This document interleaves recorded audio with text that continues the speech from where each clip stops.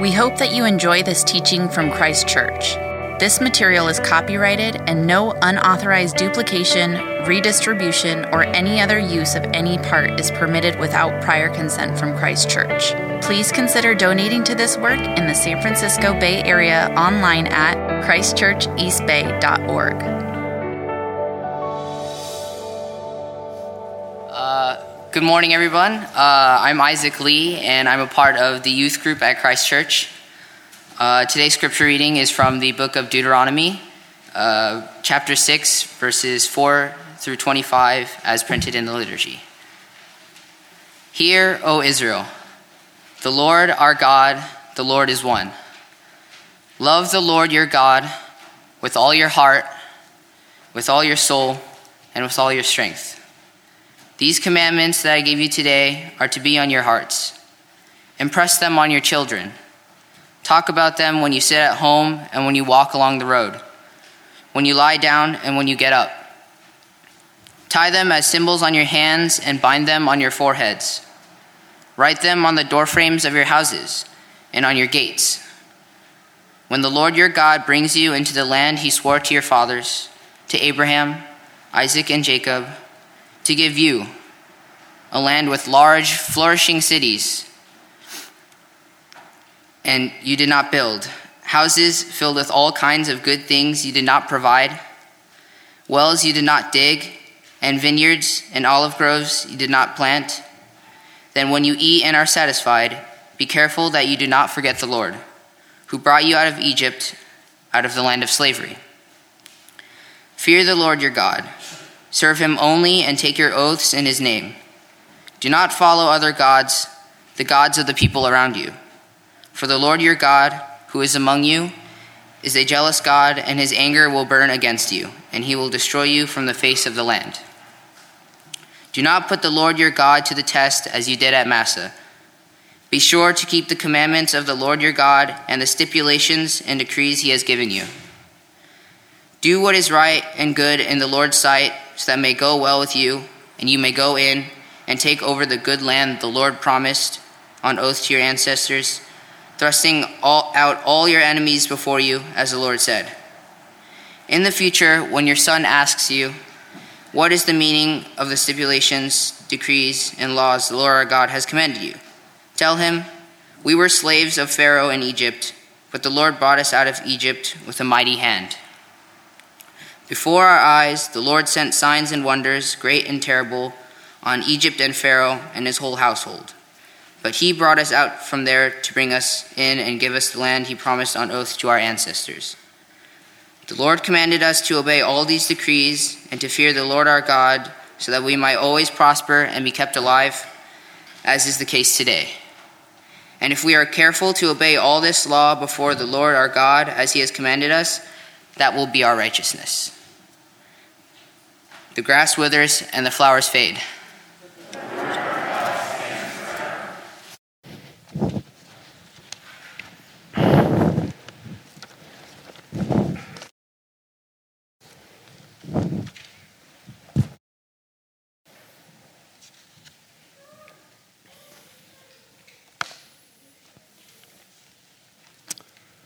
Good morning, Christ Church. What a beautiful baptismal service today. I'm not sure if we even need a sermon, but here we go. My name is Pastor Jonathan. If you're new with us, we're delighted to have you. And human relationships are complicated. Anyone agree with that? It seems like they've become maybe even more complicated over the past 2 years. I don't know if anybody else experiences that. But when you think about how people feel about each other, there's a wide spectrum of experience. On the one end, we might so dislike someone that we'd go so far as to say, I actually hate him. And then there's others, we'd say, I kind of am indifferent about that person. I don't really care one way or the other about them. And then there are people that we say, I like him, I like her, they're good people. And then there's those in our lives we say, I love my mom, and I love my dad, I love my siblings, I love my kids. But then there are those really special people in our lives where we say, I am in love with them. I am in love with her. I am in love with him. And if you've ever experienced that, I don't need to explain it to you. You just know what that means, right? Well, the same is true in the way we feel about God. Some people look at their lives and they say, my life is so messed up. It's been so hard. My situation, my circumstances, if there is a God, I hate God. And other people say, I'm kind of indifferent. I don't really care if God's there one way or the other. He's not that big of a deal to me. And other people say, well, I like God. I sometimes say thank you. Sometimes I ask for help. And others say, I love God. God's my protector. He's my provider. But then there are those people in the world who say, I'm in love with God. I am in love with God. And Jesus was one of those people. Jesus said, I am in love with God. And that's what I want for anybody who's going to come follow me, is I want to help you fall in love with God. And as we think about Jesus for a minute, I just want to help you imagine 3 scenes from his life as we open up here. I want you to imagine Jesus as a kid in those hidden years of his life. What were the first words that, when Jesus could talk, what were the first words that he learned to say? When he was 6 years old or 10 years old or 14 years old, when he was there with his mother Mary at home, helping her make the daily bread, when he was out on the construction site with his dad Joseph, helping build stone houses, when he was there at the Sabbath in the synagogue, helping with worship services, what was Jesus thinking? What was his foundation and framework? What centered him and grounded him? Well, Jesus, like all first century Jews, was praying the Shema. Those are the first words he ever learned. Shema is the Hebrew word for hear.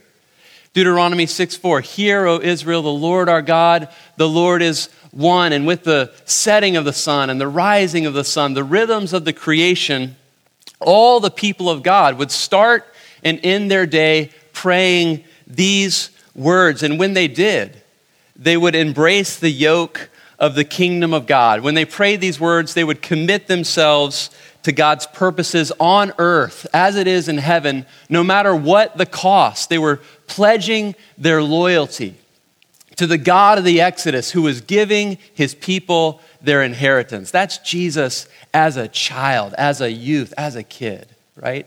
Now I want you to fast forward and I want you to imagine Jesus as a 30-year-old at the start of his ministry. He's just been baptized, and now he goes out to the Judean wilderness, and he's there fasting and praying for 40 days in this barren, howling wasteland.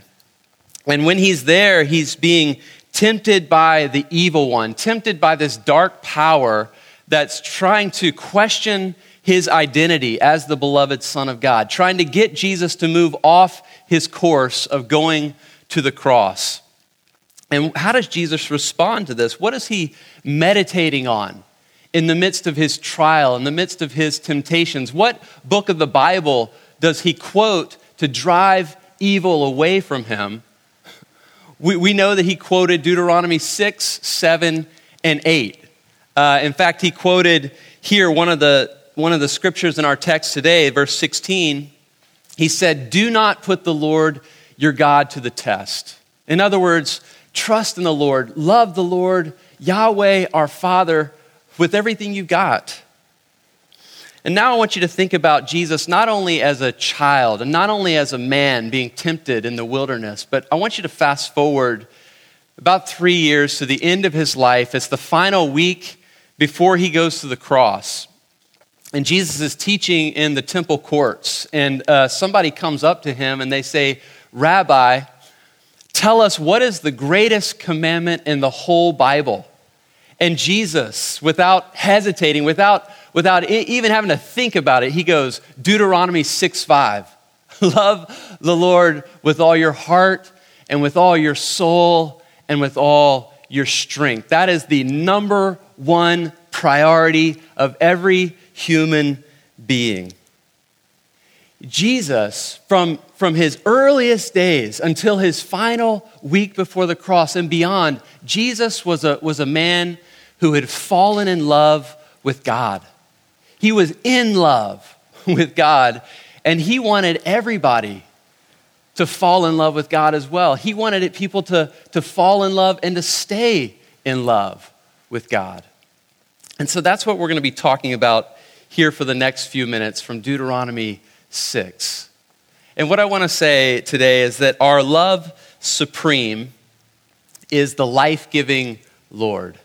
Our love supreme is the life-giving Lord. And I want to think about our love supreme because Jesus quoted it. He said in verse 5, love the Lord your God with all your heart, with all your soul, and with all your strength. And kids, I've given you these 10 fingers to kind of remember that before. Maybe you remember, love the Lord your God because he loved us first, right? Let the loyal love that God has for you be mirrored back to him.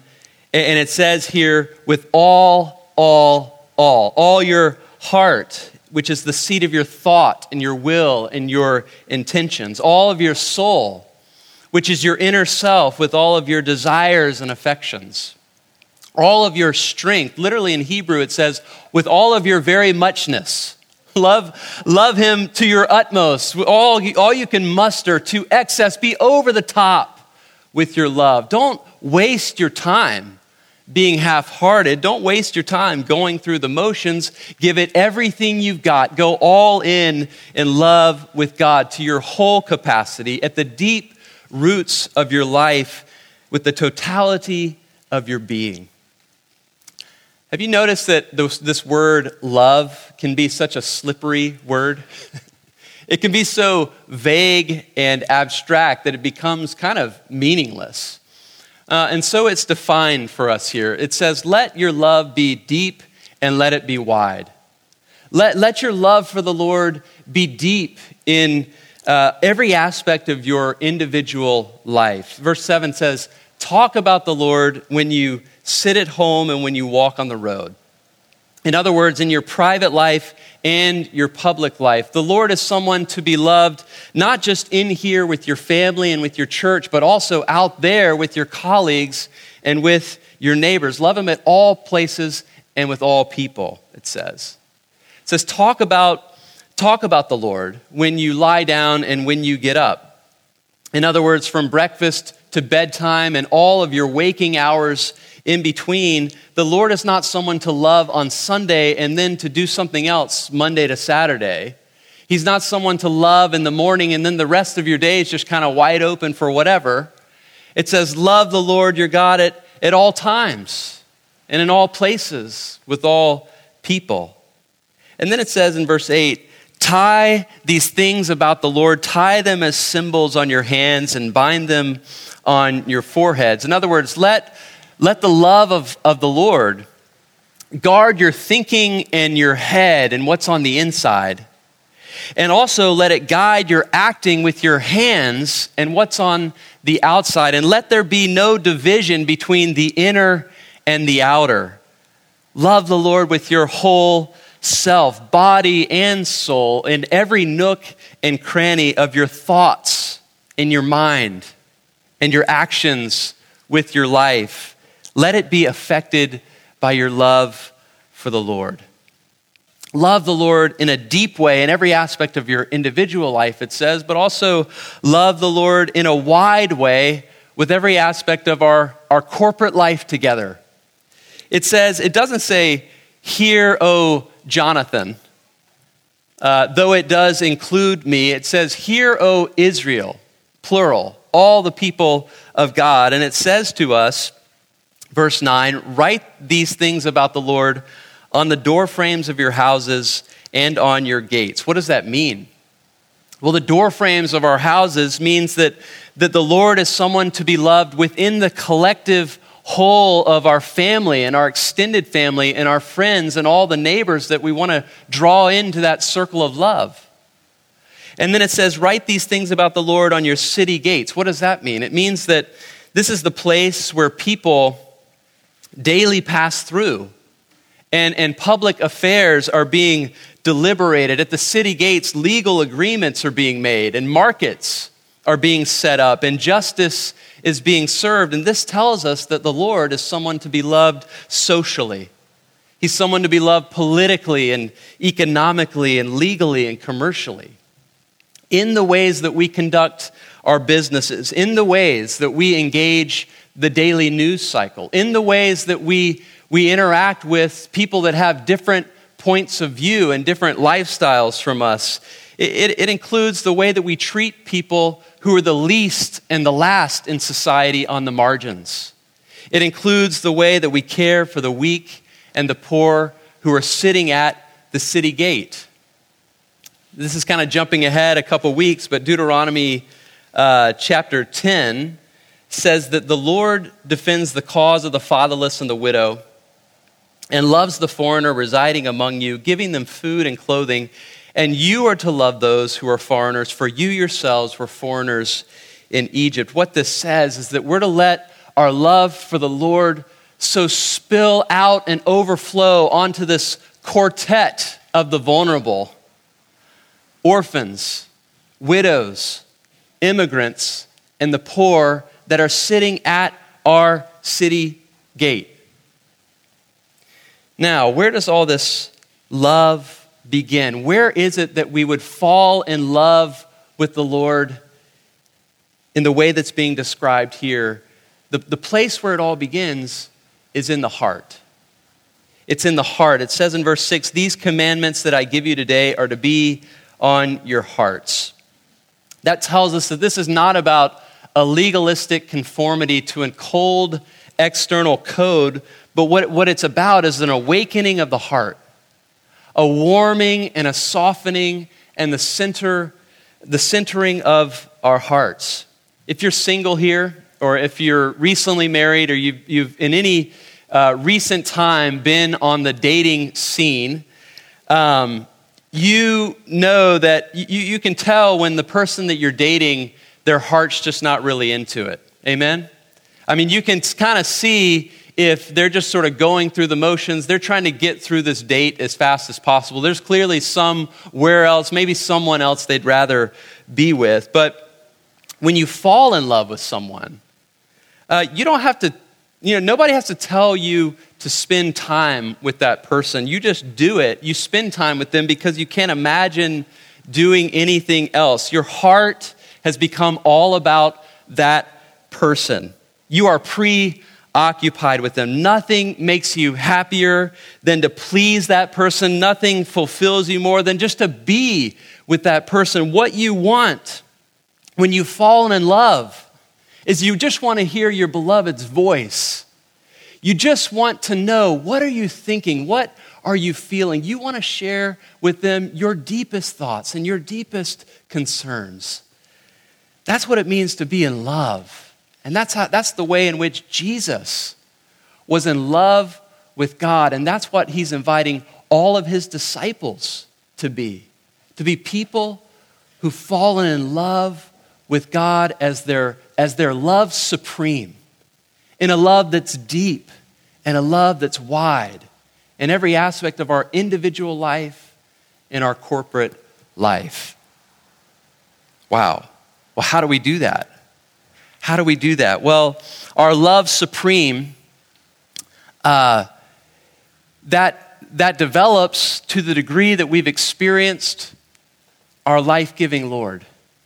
Our love supreme develops in us to the degree that we've encountered the life-giving Lord. And that's why it says in verse 4, "Hear, O Israel, the Lord our God, the Lord is one." When Moses is not giving us an abstract statement of monotheism, an abstract statement of the simplicity of God.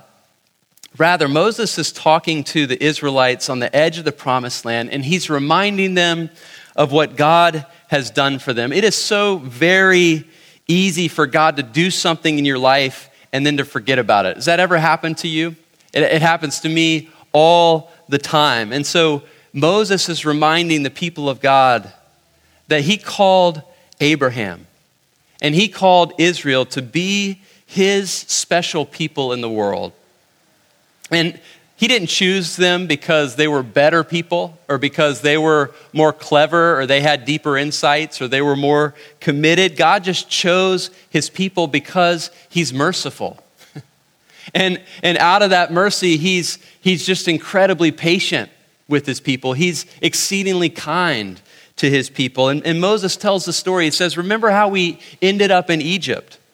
And for 400 years there, we experienced the tyranny of a pagan empire. We as a people were crushed. We were crushed every day, and we could do nothing about it. We could not get out of that place on our own. God came and he rescued you, Moses says. Hear, O Israel, the Lord our God, the Lord is one. And he says in verse 12, be careful that you do not forget the Lord, who brought you out of Egypt, out of the land of slavery. God is not an abstract principle.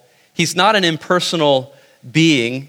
He is the Lord of history who took on the gods of Egypt. He's the one who took on Pharaoh himself, and he said, let my people go. And he's the one who came and decisively dismantled the power of an entire empire. And he set free a people upon whom an oppressive slavery had been inflicted. And having allowed his people to escape, they ran to a body of water. You remember the story. They got out there. They were being chased by an army. And they had nowhere to go. And so they cried out to God. And again, God delivered his people. And then you remember for 40 years, they wandered in the wilderness with no strength in themselves to survive. And what did God do? God provided for them. And then he provided for them again. And he provided for them again. He gave them water and manna and quail and shade and all the things that they needed to live. He did for them what they were helpless to do for themselves. Has anybody here ever felt helpless before? Ever felt like you just were robbed of absolutely all your strength? What this is telling us is that Christianity is not a can-do religion. It's not a faith where we say, you know what, I think I've got this on my own. What this tells us is that the reality is you are helpless to help yourself. I am helpless to help myself. And what I really need and what you really need is for God to act for us, to come through for us, to show up on our behalf. And I think we could probably admit this just even in the natural realm, that in this very moment, God is the one giving you life. Right? We sang earlier, it's your breath in our lungs. Every breath we take, that's not automatic. That's not accidental. It's God giving us breath. Every beat of my heart right now is happening because God is giving me life. Every neuron that's firing on my brain, some of which are firing, some of which are not. Some of you, your neurons are even slower than mine. God is the one who's giving us life, and we are totally helpless without God giving us life. But more than that, we are totally helpless without God mercifully acting on our behalf to save us like he saved Israel. Look at verse 13. God says, fear the Lord your God, serve him only, and take your oaths in his name. Do not follow other gods, the gods of the peoples around you. Moses says, look, everybody's going to be bowing down to counterfeit gods. People are going to worship various beings and things and ideas that they consider ultimate and absolute. Everybody around you is going to give their allegiance to power and to the state and to their tribe or their race or their class. Don't do that. Everybody's going to give their allegiance to money and to the markets. Don't do that. Everybody around you is going to bow down to sex and romance and relationships. People are going to look to their work and to their achievements and to human approval as if that is the highest good in a human life. And God says, there is only one Lord, and he alone is to be our God. We did not invent him. We did not construct him. He constructed us, and we depend totally on the one Lord. I want to just point your attention to verse 20. I love this because it assumes that kids and youth are in our midst asking questions. It says in verse 20, in the future, when your children ask you, what is the meaning of the stipulations, decrees, and laws the Lord our God has commanded you? In other words, mom and dad, okay, I see that you take this seriously.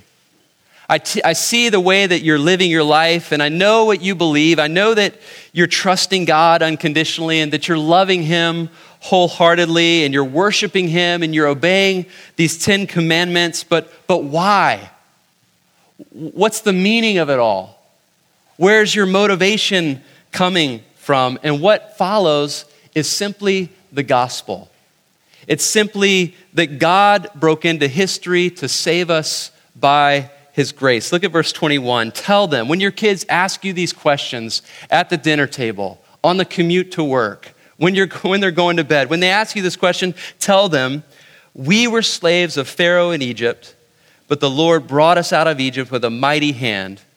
Before our eyes, the Lord sent signs and wonders great and terrible on Egypt and Pharaoh and his whole household, but he brought us out from there to bring us in and give us the land that he promised on oath to our ancestors. That is the best and the most advanced version of the gospel that was available at that time.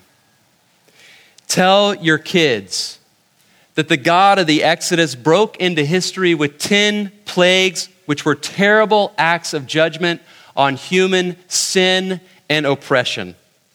But we Israelites, who were also sinners, we got out from under that terrible plague of death by the blood of the Lamb.